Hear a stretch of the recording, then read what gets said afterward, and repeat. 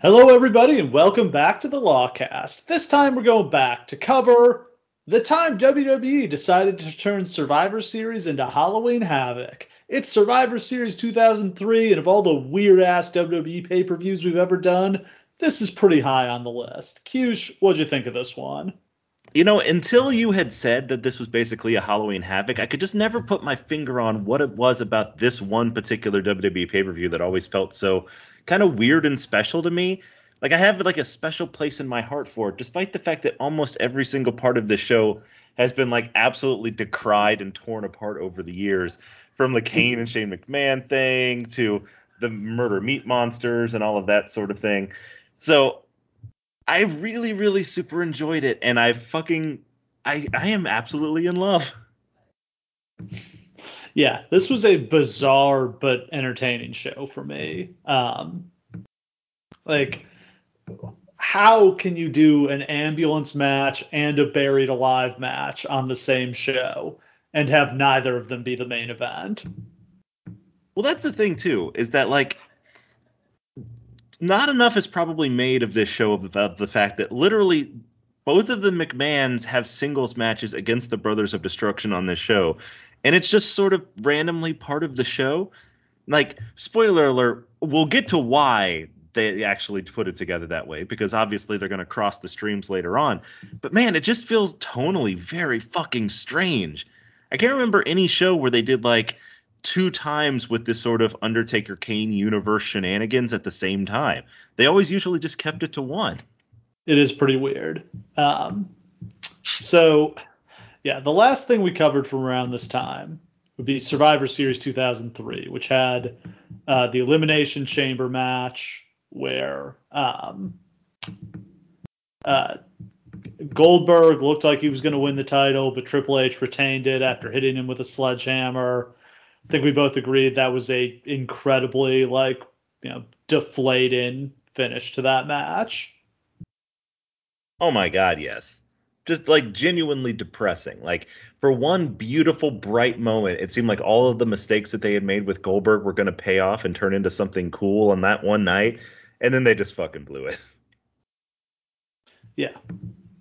So also on that night, Kurt Angle beat Brock Lesnar to retain the WWE Championship, tapped him out to the ankle lock.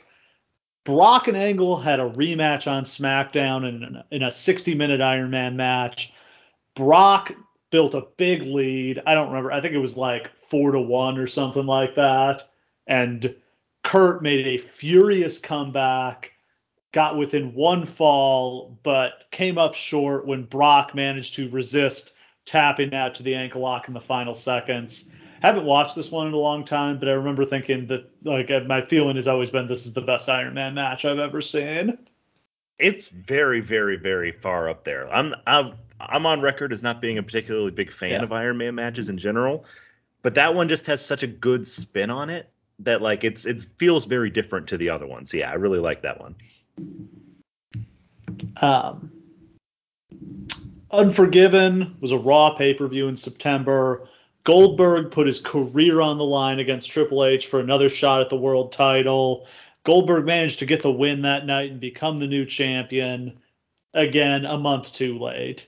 They should have put the belt on him the month before at SummerSlam. At this point, genuinely nobody gives a shit. Like the pop when he wins is like so tepid. And that's what's depressing is it's not just because of that city. Like any other way of putting the belt on Goldberg should have been like unbelievably triumphant and awesome and like the fulfillment of dreams for fans like you who grew up loving Goldberg. But man, for him to win the belt and people be like, cool, is such a failure. Yeah. Not great energy here. Um, so Triple H was injured. They kind of had to write him out. So what they ended up doing, I think, was a great storyline. I think, drawing inspiration from the old Harley Race Ric Flair storyline from the original Starrcade, Triple H put $100,000 bounty on Goldberg. Said that anyone who took him out would get $100,000 of Triple H's money. That's one of the great storylines to me. Is they could redo this 100 million times in every different wrestling organization with any big heel, and I would bite on it 100% of the time. That just one segment where a sheet-eating grin Triple H is sitting on the couch with like the briefcase full of money is just everything to me. Yeah. So yeah, we get a great like series of Raws here that are built around like people trying to take out Goldberg. La Resistance try to take him out. Somebody tries to hit him with a car. Mark Henry tries to put him out. We get a fun Goldberg versus Mark Henry Raw main event that's straight off WCW Nitro circa 1998. And then they have a match between Goldberg and Shawn Michaels for the world title, which is one of those like I can't believe it actually happened, and especially that it wasn't on pay-per-view. I mean, it's What one a of those dream matches. Great pay-per-view match that could have been. Oh my god! And talk about like the good parts of Goldberg when he was here were the ones where it was like Goldberg versus a smaller guy who will make him look like a killer again, right? Like the one with Jericho looked pretty good, and when he got in there with Christian and just murder him, he looked good. Like putting him in there with guys like Van Dam and Michaels seems like the blueprint to make him awesome again, doesn't it? Yeah, guys who can bump and sell for him. Absolutely. Yeah. Where he can bust out his weirdo moveset on him. So that match was interrupted by the returning Batista, who took out both guys and Pillmanized Goldberg to claim the bounty. Great return for Batista. Looked like an absolute monster here. Which is funny because he'd been out of mind for so long that I think a lot of people had just plain forgotten that he was part of Evolution in the first place. So thank God they debuted him and like heated him up so incredibly fast. Like this heated him up so fast that like you could have plausibly inserted him into like world title scenarios like right away. Yeah, I mean, there's an argument on this show that it should have been him versus Goldberg. I understand why they didn't do it, but Goldberg Triple H again was kind of lame, especially when Triple H is still injured and like wearing his bike shorts. And yeah, we got to get to that too, because the idea that there's this idea that like kind of grips WWE during this period that any pay-per-view that is not main evented by Triple H is going to be a failure. Like, I don't know if that's implicitly what they thought, but that's what they do. Yeah. Even though the man has a torn groin, he shouldn't be doing anything. No. That's an unbelievable injury to wrestle through. Well, here's the other crazy thing is it's Survivor Series and you have a heel stable on top. Yes. It's not like you couldn't just do Evolution in a Survivor Series match where Triple H wouldn't really have needed to do anything.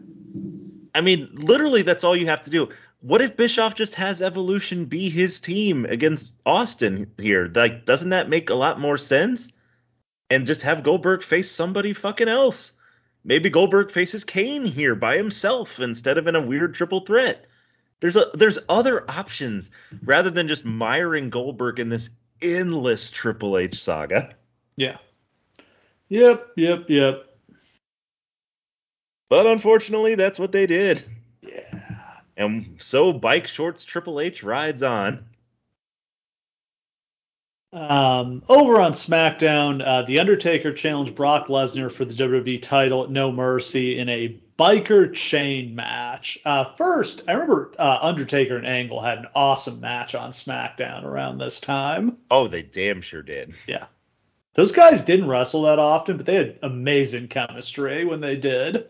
That one at, what was that, like No Way Out that year? Yeah, No Way, I think it's No Way Out 06. That's where Angle, like, Taker gets him up to the tombstone. Angle, like, literally crawls down his body to put him in the ankle lock. I think that was, like, the last great match of Angle's career until, like, the cage match with Ken Anderson in TNA. Like, yeah. That was, like, one of the last truly great matches of his WWE career. So Lesnar retained the title after Mr. McMahon interfered on his behalf, and like this is when things are getting weird with Vince. Vince wrestled Stephanie on that No Mercy in one of the more uncomfortable matches in WWE history. That may be the most uncomfortable match in WWE history. Like, and he like beats the shit out of her with like a pipe. Like it's bad. It's gross. It's watching a gross man thing. Just beat up his daughter is kind of messed up. Yeah, I don't know what the hell they were trying to get to with that. This is really like the culmination of them being like, Vince McMahon is the most evil, sick, demented weirdo who ever walked the earth, and we really need people to understand that. Everyone at home's like, we fucking get it. Can he just leave now? Because there's nothing left in this character but like uncomfortableness. It's just a monster. Even here, in a backstage segment, which we'll talk about later, where he comes face to face with Steve Austin, there's not even any heat there anymore because you just don't want to see Vince's face. Yeah. Yeah. Um, so, yeah. The Undertaker and Vince have a buried alive match on this night. There's some convoluted setup here where Undertaker beat Brock Lesnar and Big Show in a handicap match, and as a result, he got to name his opponent for Survivor Series. And he names Mr. McMahon because sometimes your deeds have got to come back around to you. Yeah.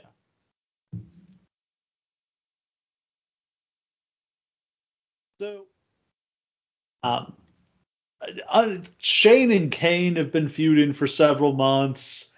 They're going to settle their feud in an ambulance match. They had a last man standing match at Unforgiven that Kane won after Shane missed an elbow drop like from the top of the set.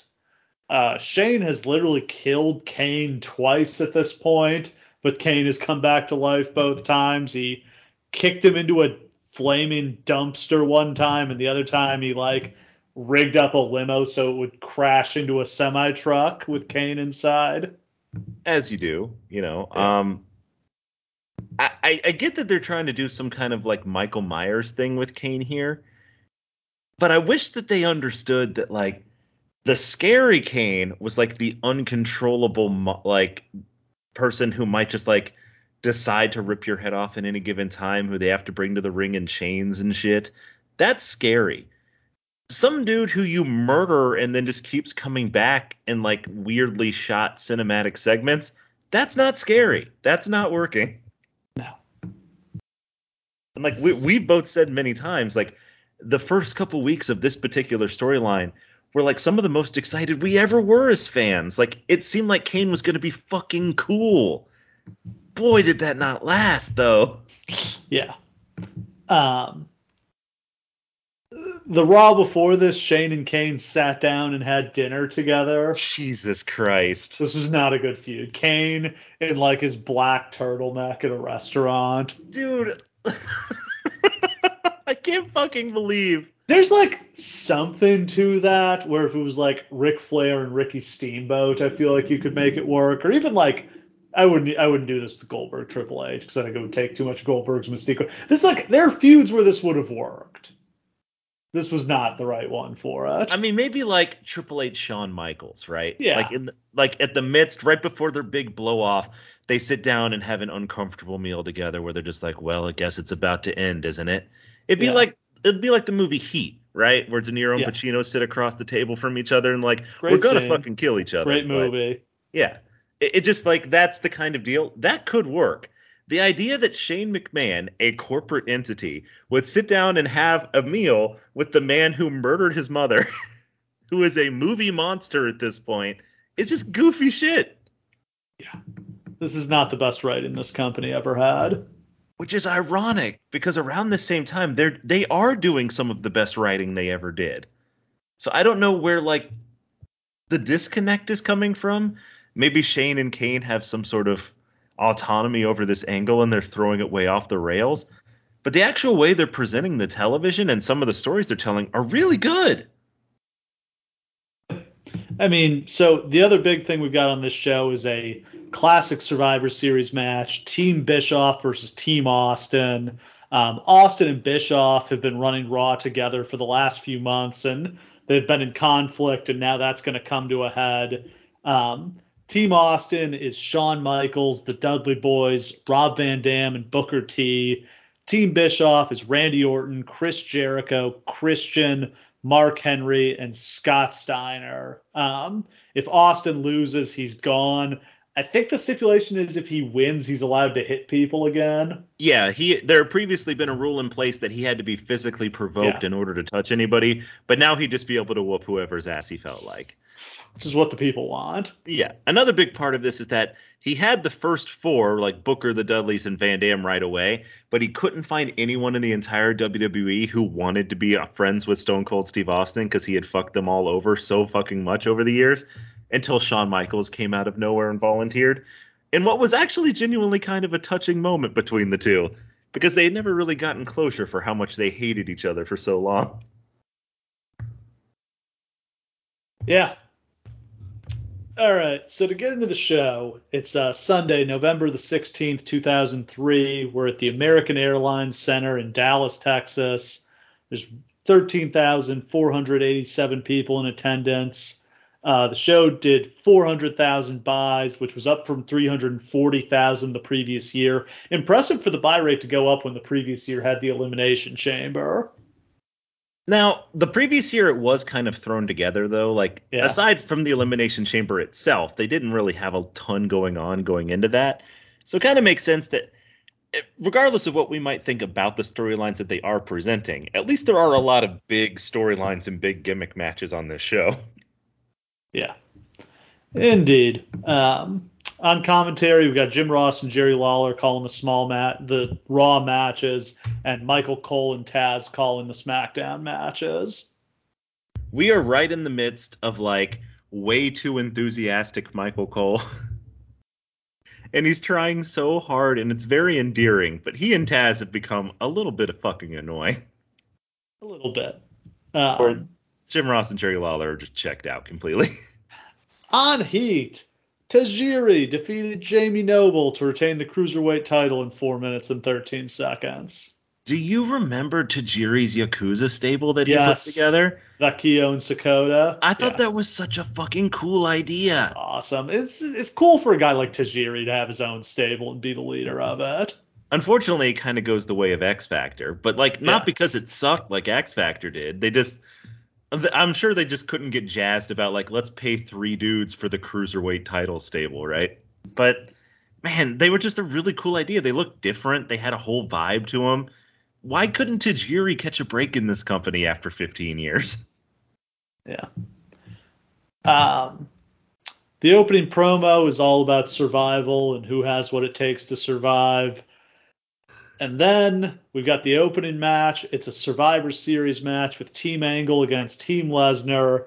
On Team Angle, we've got Kurt Angle, Chris Benoit, John Cena, Bradshaw, and Hardcore Holly. I think Farouk was originally on this team, and then they did a kayfabe injury and replaced him with John Cena. Cena has just turned face like a week before this. Oh, God, is it that recent? Yeah, him and Angle I mean, people had started to cheer him, but him and Angle wrestled at No Mercy, so he was still a heel as of the last pay-per-view. He really doesn't get a lot of reaction when he comes out here. Yeah, his rap gets like a nice reaction, but they always just kind of got the same amount of reaction regardless because it's shocking to hear someone say the word bitch. Yeah. I need you guys to understand listening at home that Steve just listed off basically all of the top baby faces on SmackDown. And whoo boy, what a list that was. And then short hair Bradshaw. Oh man, he looks like an asshole. He really does. Just like he's just JBL, but he's like I can't believe they let him cut his hair and stop dyeing it. He literally just looks like he's cosplaying as a member of the APA. Just like, yeah, remember me from... He's like if you saw a wrestler at a convention in their 50s and they're like, yeah, I'm still the young buck. Hell yeah. No, dude. Yeah, more like Dad Shaw. Yes, exactly. Then we've got Team Lesnar, which is Brock Lesnar, The Big Show, Nathan Jones, A-Train, and Matt Morgan. The Haas team. They literally plucked Jones and Morgan out of OVW for this match because they were like, let's just get every big guy we can to be on Lesnar's team. There's literally almost like no word that begins with M that you can't use to describe this team. Like the meat monster, mountain magnet, market, I just love it so much that somebody clearly said in a meeting with Vince, like, hey, with Lesnar and Big Show and A-Train in there, you might be able to break the record for the most bulk ever on a team. And Vince just fell in love with that fucking idea. But there's really nobody else in the company who's big right now.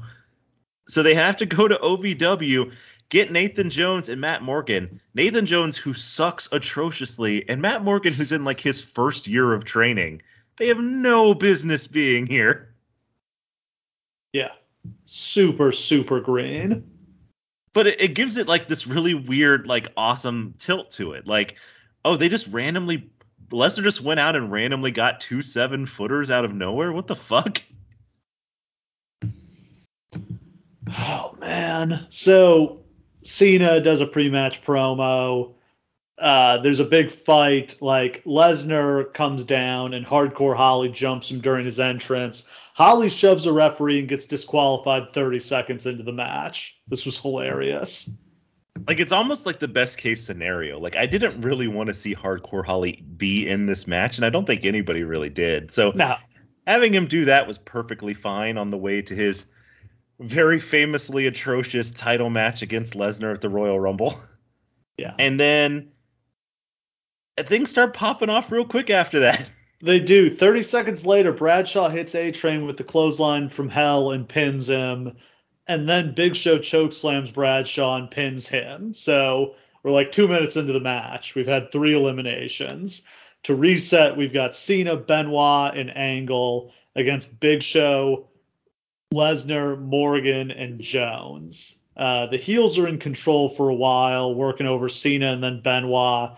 Angle gets a hot tag and proceeds to German suplex everybody. And then he angle slams Morgan to get the pin. So Morgan is out without getting to do much of anything. Yep. And then Angle taps out Nathan Jones like a minute later with the ankle lock. So both the hosses are gone without getting to do much. Good riddance. I think this was it for Nathan Jones. Maybe he did like a few appearances after this, but he's gone from the company shortly hereafter. I was watching both him and Morgan so closely here because I wanted to see like some flash of some kind of actual potential that got like left on the cutting room floor during this period. But man, they both really suck. Like a clothesline to the back is about the limit of what they're capable of at this point. Yeah. And Nathan Jones has been in developmental for like 3 or 4 years.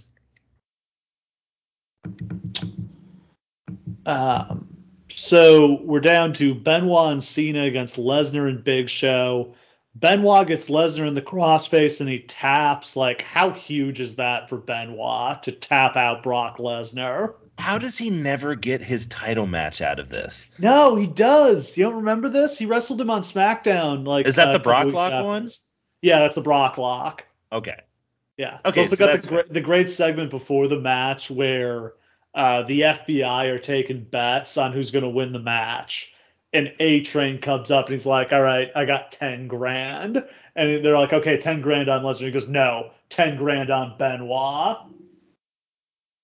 That's fucking awesome. And then Lesnar kicked the shit out of him the next week for it, which was also awesome. That should have been a pay-per-view main event though. Like the idea that we do the Hardcore Holly match at the Rumble and not the Benoit match instead is just such a missed opportunity. Well, Benoit was busy winning the Rumble this year. That is a good point though. Yeah, you are right about that. And I'm sure maybe they would have gotten around to that at another time, possibly. Yeah, but they don't really expect Lesnar to be leaving yet. Yeah. So Benoit hit a standing diving headbutt on Big Show here. I've never seen him do that ever. Like, that thing is nasty. Cena then hits a gigantic FU on Big Show and pins him. This was a pretty good match, but it was really rushed. Like, I don't remember the length, but maybe it was 15 minutes. It was 13. Wow. Like, literally, there are 3 eliminations in the first minute. Then, like, 5 minutes go by, and then another 4 eliminations happen. And then at the end, all the eliminations happen. Like, it's one of the most bizarrely paced Survivor Series matches I've ever seen. But I'm not really going to complain about it. Like, they know that nobody wants to see Bradshaw, Hardcore Holly, or A-Train. So they just get them all out right at the beginning. Yeah, and then they try Morgan and Jones just to give them a chance to get a little experience. And then they get them right the fuck out, too. So it really just becomes like the tag team match they wanted to put on in the first place. Yeah, indeed. We go backstage where Vince walks into Shane's locker room. He points out that they're a father and son competing against two brothers tonight. Shane says he feels sorry for Vince for what The Undertaker is going to do to him. Vince walks out and he runs into Austin. They just do the thing where like they laugh and they get serious and then they laugh and yeah, I don't know. Not a lot of electricity here. No, unfortunately, this is one of those moments where they probably wanted like the crowd to go crazy, like, "Ooh, it's Austin McMahon." There ain't a single drop of juice left in that particular jug. But I do want to say about this segment, they right around this time they were doing this a lot on their shows, and it's one of my favorite like cinematography things that they ever did. They were doing a lot of like guys in a locker room, he leaves the locker room, oh, he bumps into this guy in the hallway. Oh, he keeps walking down the hallway. Oh, he bumps into this guy now. I really, really, really love that because it makes everything in the back seem like a cohesive environment. Like these people all interact with each other and they're in the same world. They're not all separated. I don't know. It just we mentioned that on like another show sometime where like Triple H walked out into the hallway and like bumped into Lesnar and that was super awkward. Like it's just a really cool way to make characters interact with each other who wouldn't ordinarily. I just want more of that. They would never do this now in a million fucking years. Then we've got Lita versus Molly Holly for the women's championship. This is a pretty quick match. Nothing much here. Molly wins when she runs Lita into the exposed turnbuckle pad. I wish they could have gotten more than 4 minutes. Yeah, and this isn't bad for like the amount of time that they get. Like Molly hits a gorgeous Molly go round in this. Lita's actually super crisp and on point with all of her stuff. Like, yeah, this would have been a great time to give these two 12 minutes or so, but nope. We had to give 20 to Kane and Shane. Yeah. And that's what's up next. The ambulance match. Kane is out first looking like a badass. And then Shane comes out, looking more serious than usual to his credit. He, does a little bit of shimmy, but not too much. There's a moment right before Shane comes out where like Kane has come out and he's got like his eyes are like drooping and he's got like the black towel over his head and he looks like he's ready to commit a murder. And like they've built like a tension to this and it's like, okay, actually this might be pretty serious and awesome. And then like here comes the money hits and it's like, oh no, there's not going to be anything serious here. Yeah. Yeah. Shane charges Kane and takes him over the top rope immediately. Kane grabs the steps, but Shane hits them with a chair. And then he clears the announce table off, puts Kane on it, hits the flying elbow from the top rope through the table 2 minutes into the match. I kind of almost appreciate that because like let's just get to the shit people actually want to see. I wish they had stuck with that philosophy. Yeah. Like if this had just been a 5-minute match where like Shane throws everything at Kane and then Kane just gets up and kills him anyway, that's a perfect version of this match, right?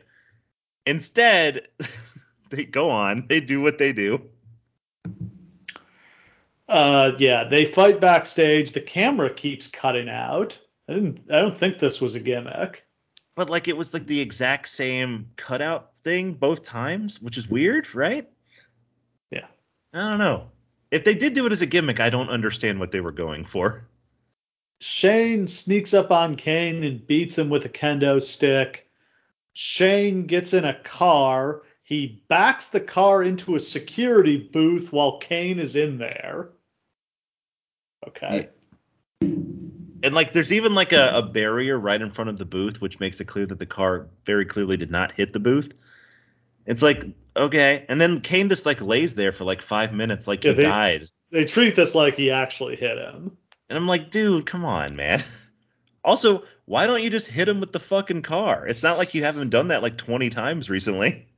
Shane gets on a walkie-talkie and calls for an ambulance. Kane sits up and goozles him. They fight back into the arena.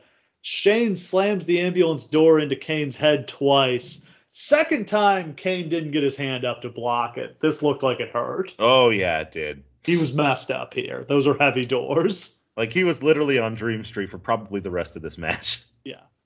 Kane recovers and hits a big boot. He nearly closes Shane into the ambulance, but Shane kicks the door into his head. Shane follows up with a DDT. Shane hits a Van Terminator off the top of the ambulance. That's crazy. He had a box set up to break his fall, but this was still insane. I want you to, like, a Van Terminator under these circumstances is basically just the stiffest back bump you can possibly take. Because you're just kicking your legs out from under you. Like, I understand he's got the box, but if he misses it by like an inch, like his head can just like snap back and hit the floor. This is bad. Don't do this. Yeah. Yeah. Yeah. So Shane nearly closes Kane in the ambulance, but Kane fights him off. Kane hits the tombstone on the floor, locks Shane in the ambulance, and wins the match. I mean, this was kind of fun at first, but it was like twice as long as it should have been. It doesn't make sense for Kane and Shane to be fighting like equals for like 20 minutes. Like, that's not the story that they're telling. That doesn't do anything for Kane. Frankly, it doesn't do anything for Shane, because how are you supposed to, like, Shane's not vulnerable in any way. Like, there's no sympathy for Shane. He's just like an unstoppable Terminator robot of a reckless rich boy against another Terminator robot. There's no money in that. Yeah. They do cool stuff, but like, again, if they just condensed it into 5 minutes and then just ended it, that would have been a way better match. Okay. Backstage, Josh Matthews asks Brock about losing tonight. Brock says he didn't lose. Matthews points out that he tapped out. Brock claims he didn't. Brock says he can beat anybody. And then Goldberg shows up to a mixed reaction. This is during the period where at Survivor Series they would always just basically give away the main event of WrestleMania. Yeah. Might as well just announce it right here. Yeah, it's just like, hey guys, there will be a random segment at Survivor Series where they will be like, hey, this is what's going to happen at WrestleMania. All the way down to the most famous version of this, which is Snitsky and Heidenreich meeting for the first time. Yeah. Yeah. Yeah. He likes what he does to babies. I like your poems. I like what you do to babies. I wish I knew who had written that segment so I could shake his hand. Gotten a lot of joy out of that over the years. Oh, man. So, next, Jonathan Coachman comes out in a neck brace. JR says that he should volunteer for enema research. Coachman reassures the fans that he's okay, and then he sees Mark Cuban in the front row. He asks Cuban what he's looking forward to tonight. Cuban says he wants to see Stone Cold kick Eric Bischoff's ass. Coach asks him if he thinks WWE or NBA referees are better, which was a funny question. Yes. And Cuban answers basically with they both suck, which is great. Yeah. Bischoff then shows up. He challenges Cuban to get in the ring. Cuban obliges. He gets in the ring. Bischoff talks some shit, and Cuban shoves him. And then Randy Orton comes out of nowhere and drops Cuban with the RKO. Everything about this segment is perfect. This is like a perfect celebrity moment. Also, the moment where Cuban gets in the ring and stands next to Bischoff, and you're like, oh, Cuban's way fucking taller than I thought he was. Bischoff is tiny. Yeah. But like, Cuban was like almost Orton's height, and I was like, oh, didn't know that. Yeah. Yeah, he takes the RKO like a champ. Orton gets to have a big sheet-eating grin about it. This is on all of Orton's highlight packages for like 20 years. Yeah. Back in Evolution's locker room, they're all drinking champagne and partying with the ladies. That was also always a nice touch about Evolution, is that they always went back to that. Like, women want to fuck Evolution, and you get it. And they do. I mean, that's a shoot, honestly. Yes, my wife literally just walked into the room to nod seriously about that. Next up, for the tag titles, we've got the Basham Brothers against Los Guerreros. This is when the Basham Brothers are doing their gimmick where Shaniqua is their dominatrix. I dug Shaniqua. I thought this was a good gimmick, actually. Absolutely. It's obvious that they're probably not going to go far enough with it. Like, they're not explaining to their audience what it is that like the relationship with the Basham brothers and Shaniqua is. It's just kind of like a tongue-in-cheek thing, like, oh, if you happen to know what BDSM gear is, that's what they're doing. But if And you the were watching this as like a Bashams are 10-year-old, you'd be like, oh, that's weird. the Bashams are the weak link here. Like Yeah. Shaniqua is much better. She's the most over part of this act. Oh, the Bashams fucking suck. Let's just be clear about that. Like Linda Miles, it's a shame she couldn't wrestle for it the damn Yeah. because like she had a ton of personality. Also, Yeah. apparently she was a pain in the ass. But aside from that, Yeah, I think I've heard she was really religious and like was not into this gimmick at all. understandable. Yeah. She's doing well for herself now. I think she's a college basketball referee. That's fantastic. Good for her, honestly. Yeah. Like She made it out. she looked like $1,000,000 here. On it, she's got a ton of personality. Like she was her own thing. Like why they didn't try harder to like get her involved with like the women's division? Because she could have easily been like the top heel of it at this point, even if she couldn't wrestle a lick. She's Oh, for damn near sure. China size. Yeah. The Bashams cheated the Guerreros out of the belts, and then on SmackDown there was supposed to be a rematch, but Eddie got a call saying his sister had been in an accident, which turned out to be a hoax, and that's like the beginning of the tension between Chavo and Eddie. Oh, which will result in some of the best stuff literally of all time.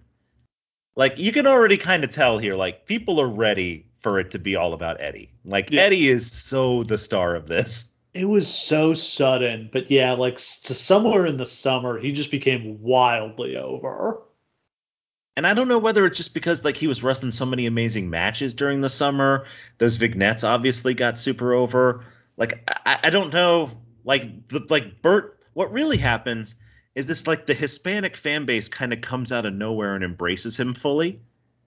And like they had always kind of been there, but I don't know what precipitates like them finally like in droves coming to support Eddie. It's fucking amazing and winds up being like one of the most stunning things in wrestling history, like that outpouring of love for this person. But fuck me if I know why exactly. The Bashams get heat on Eddie for a couple minutes until he tags out to Chavo. Shaniqua distracts the ref, and the Bashams do a switch. Chavo clotheslines Shaniqua, then holds her down so Eddie can hit a frog splash, and then Chavo spanks her until the Bashams get back in the ring. That's yeah. They switch again and get the pin with the roll up. So I guess ultimately they went back to the original guy. I guess. My favorite thing about the Bashams is they really don't even look No, similar. they're just bald white guys. Yeah. I was literally just like, oh, well, they're both white and about the same height. The best thing about the Bashams is that they literally became a tag team because somebody from creative went down there and were just like, oh, hey, let's take Jim Cornette's top heel and shave his fucking head so he looks like this other guy. And they were feuding with each other. Yes. So But literally Jim Cornette seriously has to put though, on a feud between two guys who look the fucking same. who cares about OVW? It's just so funny though. Like Jim Yes. Cornette will never forget that slight The for as long as he. torment that they put Cornette through. Oh man. This was not a great match. Yeesh. No, it's like Los Guerreros are obviously could have a good match with a fucking broomstick. It's not like it's not technically fine. There's just nothing to the Bashams at all. Those guys don't have their hearts in this. Shaniqua has like no interactions with them whatsoever. Like she's doing her own thing and they're just blowing it at their own thing and it just is what it is. Yeah. And then we've got Team Austin versus Team Bischoff in a classic Survivor Series match. Austin was fired by Bischoff right after WrestleMania 19. Linda McMahon brought him back as the co-general manager of Raw, so him and Bischoff have been having issues for months. I like that the teams came out together here because it really sped things up. Oh, completely, yes. Yeah, like we do not need all these people to have their own entrance. It's also fun when like There are a lot of Survivor Series matches through the ages where, like, even though there's ostensibly a story to them, once the match gets started, it doesn't really feel like all the people on the team really give a shit about, like, the overarching story. Like, even the one at the beginning here, nobody on Team Angle really gave a shit about the feud between Kurt Angle and Brock Lesnar, right? That's not what it was Yeah. about. They were all just had their own shit going on. It's nice when you get one of those matches where, like, everybody on Team Bischoff badly wants Steve Austin to fuck off forever. Everybody on Team Austin, like, badly wants to support Steve Austin. And it's just, it gives it so much more gravitas. Yeah. Um, First big move is Booker hitting a scissors kick on Scott Steiner. All 10 guys, get in the ring and start fighting. That distracts the referee. Steiner hits a low blow, then puts Booker in the Steiner recliner. Stacy gets up on the apron and starts cheering for Booker, so Steiner breaks the hold to yell at her. The Dudleys then hit him with a neck breaker back suplex combo. Booker follows up with the bookend and pins him. Scott Steiner has fallen a very long way from when he debuted at Survivor Series the previous year. Jesus. You mean when he was Yeah. literally the hottest thing on the planet and now he's like some bullshit to just get out of the way? By the way, Stacy Keibler, to my knowledge, has been, over the course of her career, in 5 different abusive boyfriend storylines. What did this poor girl do to deserve this? Nothing. She's the one being abused. It fucking sucks. Like, Stacy, I guess she just went along with whatever anybody asked her to do, but fuck. She had a miscarriage on screen one time. She had to pretend to be fucking David Flair. Like, she's been through it. Yeah.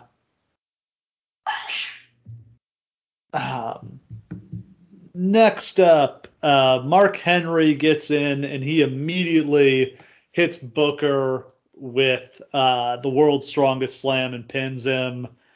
And then everybody hits their finishers on Henry, 3D on Henry, and a frog splash by Van Dam, and like all 3 guys pin him. I love it when everybody just piles on top to pin a big guy. Van Dam goes back up to the top, but Jericho shoves him off, and Orton catches him out of the air with the RKO for the pin. That was awesome. We haven't talked yet about the fact that Randy Orton is in this match, and therefore this is Randy Orton's match, because Randy Orton at Survivor Series becomes a god. Unbeatable. It's not just that he never ever loses. It's just something like his performances at this pay-per-view are always fucking awesome. It's built for him. The RKO is built for an elimination match. So it's 3-on-3. It's Shawn and the Dudley Boys against Orton, Jericho, and Christian. Jericho pins Devon with a sleeper slam. They call that the flashback, I think. God, Jericho could not find a finisher in this era. I don't think anybody ever tried and failed with so many finishers as he did during this era. He had this one, the step up in Zaguri, the Lion Salt, which had completely died, the Walls of Jericho, which wasn't over anymore. Like there was the breakdown, basically the skull crushing finale or the stroke. Yeah. It's just like he kept trying shit and they all sucked. It's amazing he didn't go, well, let me try the roll of the dice, I guess. Maybe the overdrive. Bubba gets hit with a low blow, and then Christian hits him with the unprettier, so Bubba's gone. It's 3-on-1. Jericho, Orton, and Christian against Shawn Michaels. If this scenario seems familiar, this was such a good match, they just redid it at Survivor Series 2005 with Shawn against Team SmackDown. It's almost identical. Same match, same finish. And that's perfect because you don't need a different one. This is like the perfect formula. Poor Shawn Michaels, who has to go it alone, and he's already busted open, and he's beat, and he's tired, but he's still going to fight. Nobody does that better than Shawn. Christian runs Shawn into the ring post, and Shawn blades. Shawn gets Christian with sweet chin music and pins him. This is where we realize Shawn cut really deep. Yes. He's got blood everywhere. But this is also one of the coolest sweet chin music pin combinations that he ever did in his entire career. He basically just gets his boot up in Christian's way as Christian's coming at him, and then he just falls down on top of Christian, lying on top of him and pins him. It's very cool and amazing selling. but also probably partially because he's probably genuinely winded from the pints of blood pouring out of his face. Yeah. Shawn is, just a bloody mess, and he's in a 2-on-1 situation. Jericho goes for the lion salt, but Shawn gets his knees up. Shawn goes for sweet chin music.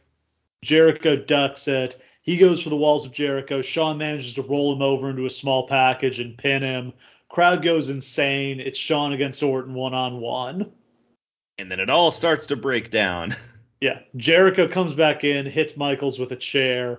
Orton covers him, but Shawn gets his shoulder up. This was a great kick out. Timed this perfectly. Oh, I thought it was over there. Even though I knew that Orton wins, so I kind of thought that this was going to be the finish. And I was like, fuck. So I was very excited when he kicked out.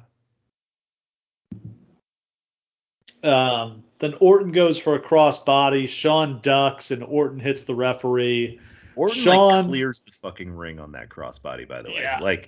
It is unbelievable how much distance he gets. Shawn tunes up the band. Bischoff gets in the ring and hits him with a kick to the ribs. Austin shows up. He beats up Bischoff, and then he stuns Orton. Austin chases Bischoff to the back. At this point, Batista runs in and hits Shawn with the Batista bomb. Orton covers. The referee wakes up, and he makes a slow 3 count. Team Bischoff wins. Austin is fired. There's so many great moments at the end of this here. A beaten the fuck up, but unbelievably triumphant looking Orton as he realizes he's won easily the biggest match of his career to this point. Austin turning back because he thought for sure that he won when he realizes that his career is now over. And there's a moment where Austin gets in the ring and Michael's a bloody mess just starts apologizing to him. And it's genuinely touching. Yeah. Yeah, we do a long post-match segment. Austin and Michaels, shake hands. Austin goes to leave. He comes back to say goodbye to the fans. He cracks a beer for them, talks about how his career started right here in Dallas, Texas at the Sportatorium.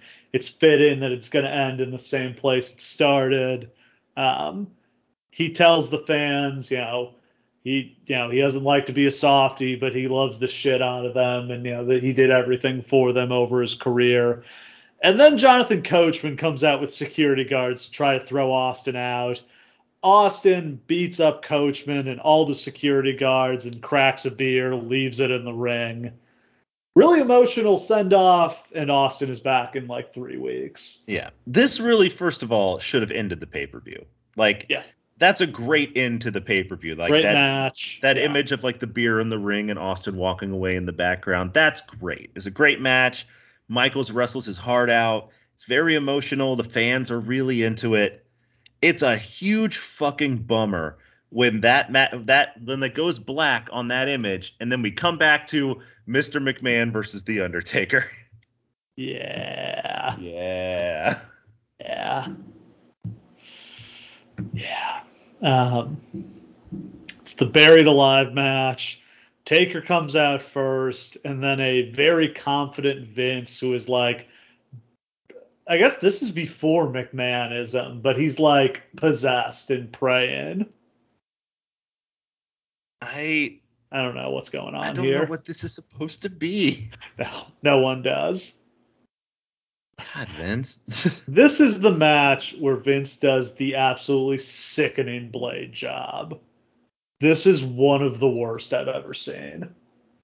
I thought the one that he did at St. Valentine's Day Massacre was the most despicable blade job that I had ever seen, other than the one that Eddie does or Muta did. Oh, but this one's worse. He is blood is spilling out of his head. And to the point where he clearly is so woozy he can't do anything. Yeah. He's losing way too much blood. There's a whole part of this match where Taker's just dragging him around to get him from place to place. He just keeps, Taker keeps beating Vince up, and this just goes on for 10 minutes. Taker gets a shovel, he hits Vince in the head with it. Smashes Vince's ankle on the steps. He drags Vince up to the gravesite. Vince does a low blow and hits him with the shovel. That knocks him into the grave, but Taker pops right back up. He pulls Vince into the grave. Taker goes to the backhoe to bury Vince, but there's an explosion, and then Kane shows up. Now, I've never been really sure about this, but is the idea here that Kane planned all of this with Vince, or just that Kane saw his opportunity? Probably just took the opportunity. Okay. So Kane, who has finally vanquished Shane, now sees his opportunity to get rid of his greatest rival of all, his brother. Big brother, yeah. And he boots him into the fucking grave, and he dumps the backhoe, and he's done it. He murdered the Undertaker. And they treat it like Undertaker actually died in subsequent weeks on TV. Like, they're just like, oh, the Undertaker met his demise at Survivor Series. Sorry, kids. Your favorite wrestler is dead. Yeah. He died. Again, they're doing their version of Halloween Havoc. You got to kill somebody. You got to. Absolutely. Somebody's got to go into the Chamber of Horrors electric chair. And in this case, it was the Undertaker. Man, what a weird pay-per-view. Like, I don't... This is... Somebody sat down and plotted all this out and put it on the same show. That's the wild thing. Like, they didn't space any of this shit out so it wouldn't look super bizarre all being together. Nope. It just is here. It's all here.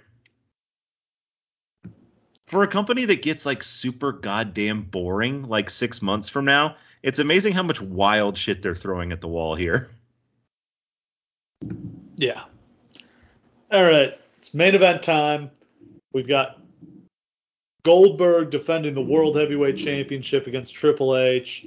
Triple H is out first. As we noted, he's wearing the bike shorts. He can barely walk to the ring. It's so bad. Why are they putting him through this? I just don't understand. Like, we all know that Triple H is a badass, right? He's wrestled through a collection of some of the worst injuries you can possibly imagine. Awesome. Good for him. This is a nightmare. Imagine trying, like, you can't spread your legs more than like 2 inches apart or you're in blinding pain and you've got to go and perform athletics. How? This torn groin is like no joke. That is serious business. That's like a series-ending injury in any sport for any athlete. Yeah. It's like, insane that he wrestles here. And he had it at, like, before. Like, it's not like it crept up on you. It's not like it happened like the week before and you're like, oh shit, what can we do? We got to find some way around it. Maybe you could just go in there for 5 minutes. No, they knew and they still promoted this match. Yeah. He does a pretty decent job. Yeah, you can't hate on Triple H. Like, he's obviously very limited. He doesn't do a ton here, but like he doesn't fuck up anything. Like carries Goldberg to a perfectly watchable match. That is the irony, that even he with a torn groin is still very much the one carrying Goldberg. Triple H jumps Goldberg right as he's getting in the ring. Goldberg spears him. Flair jumps in the ring. Goldberg punches him out. Goldberg dominates until he goes for a press slam and his bad ankle gives out. Triple H spends the next couple minutes working on Goldberg's leg. The ref gets bumped. Triple H comes in with a sledgehammer. Goldberg cuts him off. He hits Flair with the hammer. Batista runs in. Goldberg hits him with the sledgehammer. Goldberg hits Orton with the sledgehammer. And that distraction allows Triple H to set Goldberg up for the pedigree. But Goldberg backdrops out of it. And there's a pretty cool moment where Goldberg picks up the sledgehammer like, I'm going to bash his brains in for good. And then he just looks at it and throws it away. He's like, nah, I'm going to spear his ass. Yeah, that's so much more satisfying. Love Who that. needs a sledgehammer when you've got a jackhammer? Though it is funny, too, because the fans towards the end of this are starting to, like, cheer for Goldberg again. And when he throws away the sledgehammer, there are audible boos. Goldberg throws away the sledgehammer and hits Triple H with a gigantic spear right out of his boots. I want to give props to him, too. Like, Goldberg was selling the foot really well for a guy who doesn't get a lot of credit for being a good seller. Like, literally performing all of his moves on, like, one leg, like, limping around. He never forgot about it. Big respect for Goldberg. He basically does this spear with, like, one big jumping push-off. Goldberg then hits the jackhammer, and that's enough for the pin once the referee wakes up.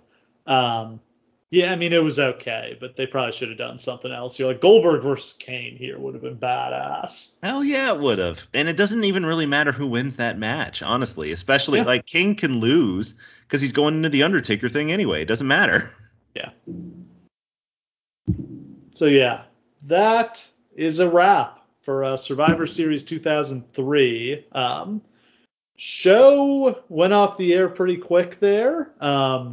Overall, surprisingly good, I'd say. I was kind of expecting much. I mean, it was weird, but watchable, entertaining for the most part. I kind of wish they had shaved some time off the Buried Alive match and ambulance match and given it to the opener.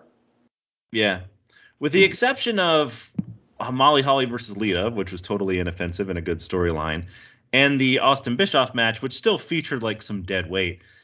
There's a lot of absolutely absurd booking going on here. Some like decisions that are just like, why would you even in your wildest dreams think like, oh yeah, let's go get Nathan Jones for this high profile match, or let's put Shane McMahon in an ambulance match for 20 minutes against the monster we're creating, or why don't we have Vince wrestle a long ass match? There's just a lot of mystifying stuff here, but somehow when I was watching it, like I kept bringing my attention back to it. Like it didn't bore me like some other shows that we've done before are. Like it popped off the screen in a way I was surprised by. I enjoyed it. Yeah. I mean, coming out of this, I mean, they just continue the Triple H Goldberg feud, and they throw. How do you Yeah, do that?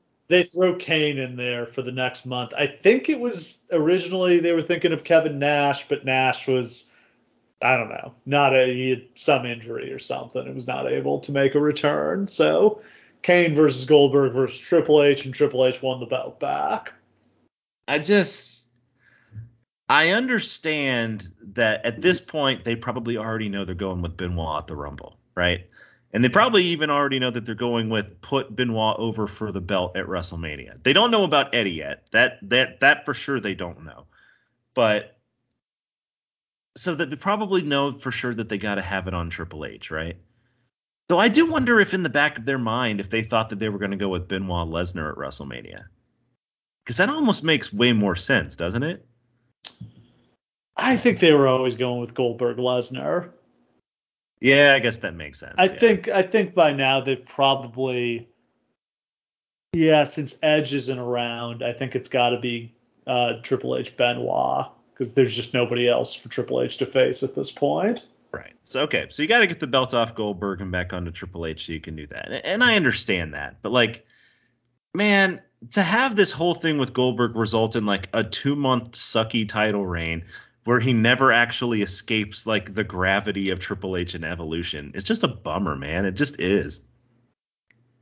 Yeah. So yeah, a wrap for Survivor Series 2003. A weird one, but a fun one. Worst way to kill a couple hours if you're looking to look back. I would say one of the more memorable Survivor Series is. There's many Survivor Series shows I can't remember a single match from off the top of my head, and I can remember pretty much this whole card. Yeah, and there's like a short list of like the truly great Survivor Series matches, and this isn't at the top of it, but like for example, like what was it, 2014 with like the Authority versus Dolph Ziggler and John Cena's team, and like the other one that was exactly like this one. Like those are like the truly great Survivor Series matches. This is up there. Like when they get that formula right, there's almost nothing cooler, really.